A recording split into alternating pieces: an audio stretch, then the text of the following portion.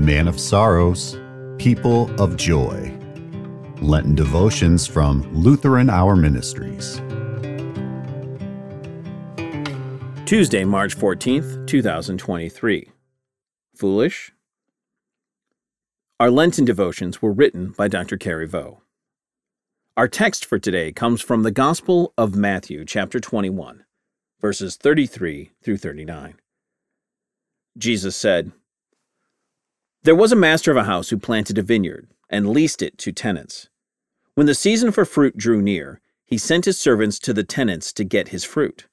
And the tenants took his servants and beat one, killed another, and stoned another. Again he sent other servants, more than the first, and they did the same to them. Finally he sent his son to them, saying, 'They will respect my son.'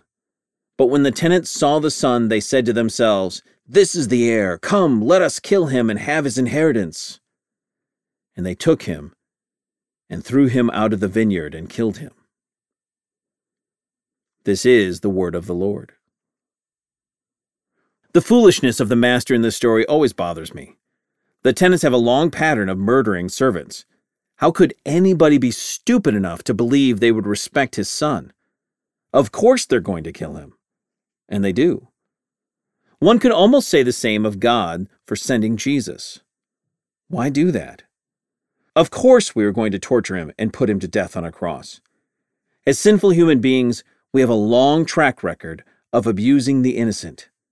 And Jesus, being the Son of God, didn't change that.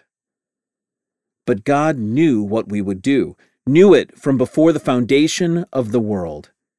It wasn't naivete that brought Jesus into the world. It was love.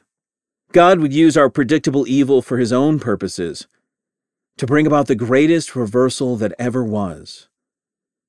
Jesus' death and resurrection would completely remake us, changing us from wicked tenants into forgiven, innocent children of God. Join me in prayer. Lord, open my eyes to your love. Amen.